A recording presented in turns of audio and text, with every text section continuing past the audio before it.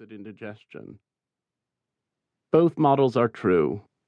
It takes time for a rusting iron-framed building to collapse, but the rust is ceaselessly powdering the solid, thinning it, eviscerating it. The collapse, no matter how abrupt it may feel, is the cumulative consequence of decay. Major depression is a birth and a death. It is both the new presence of something and the total disappearance of something. The birth and death that constitute depression occur at once. I returned not long ago to a wood in which I had played as a child, and saw an oak 100 years dignified in whose shade I used to play with my brother. In 20 years a huge vine had attached itself to this confident tree and had nearly smothered it. It was hard to say where the tree left off and the vine began. Fresh from a major depression, I empathized with that tree. My depression had grown on me as that vine had conquered the oak. It had been a sucking thing that had wrapped itself around me, ugly and more alive than I. It had had a life of its own that bit by bit asphyxiated all of my life out of me. At the worst stage of major depression, I had moods that I knew were not my moods.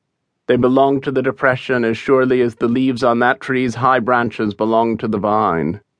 I felt myself sagging under what was much stronger than I, depleted by this thing that was crushing me without holding me.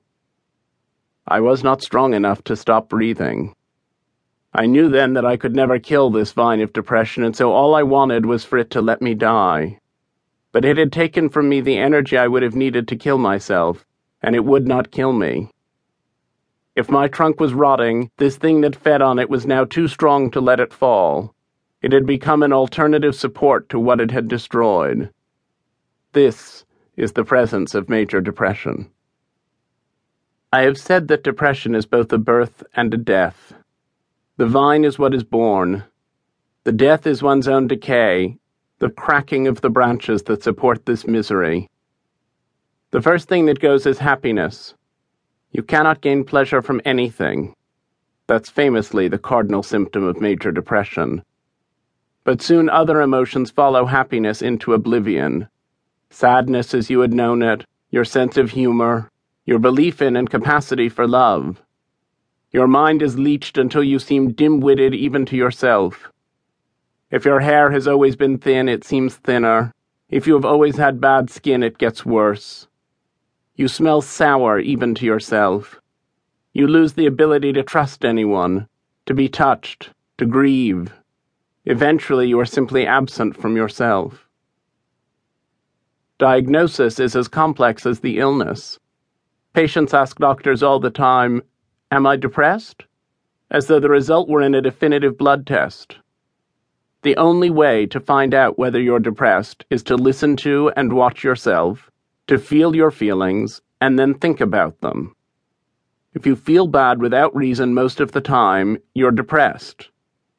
If you feel bad most of the time with reason, you're also depressed, though changing the reasons may be a better way forward than leaving circumstance alone and attacking the depression. If the depression is disabling to you, then it's major. If it's only mildly distracting, it's not major. Psychiatry's Bible, the Diagnostic and Statistical Manual 4th edition, DSM-4, ineptly defines depression as the presence of 5 or more on a list of 9 symptoms. The problem with the definition is that it's entirely arbitrary. There's no particular reason to qualify 5 symptoms as constituting depression. 4 symptoms are more or less depression, and 5 symptoms are less severe than 6. Even 1 symptom is unpleasant. Illness of the mind is real illness.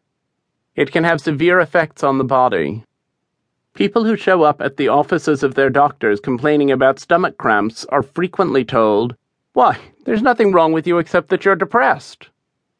If you show up complaining that your breathing is troubled, no one says to you, "Why, there's nothing wrong with you except that you have emphysema." To the person who is experiencing them, psychosomatic complaints are as real as the stomach cramps of someone with food poisoning. They exist in the unconscious brain, and often enough the brain is sending inappropriate messages to the stomach, so they exist there as well. Chemistry is often called on to heal the rift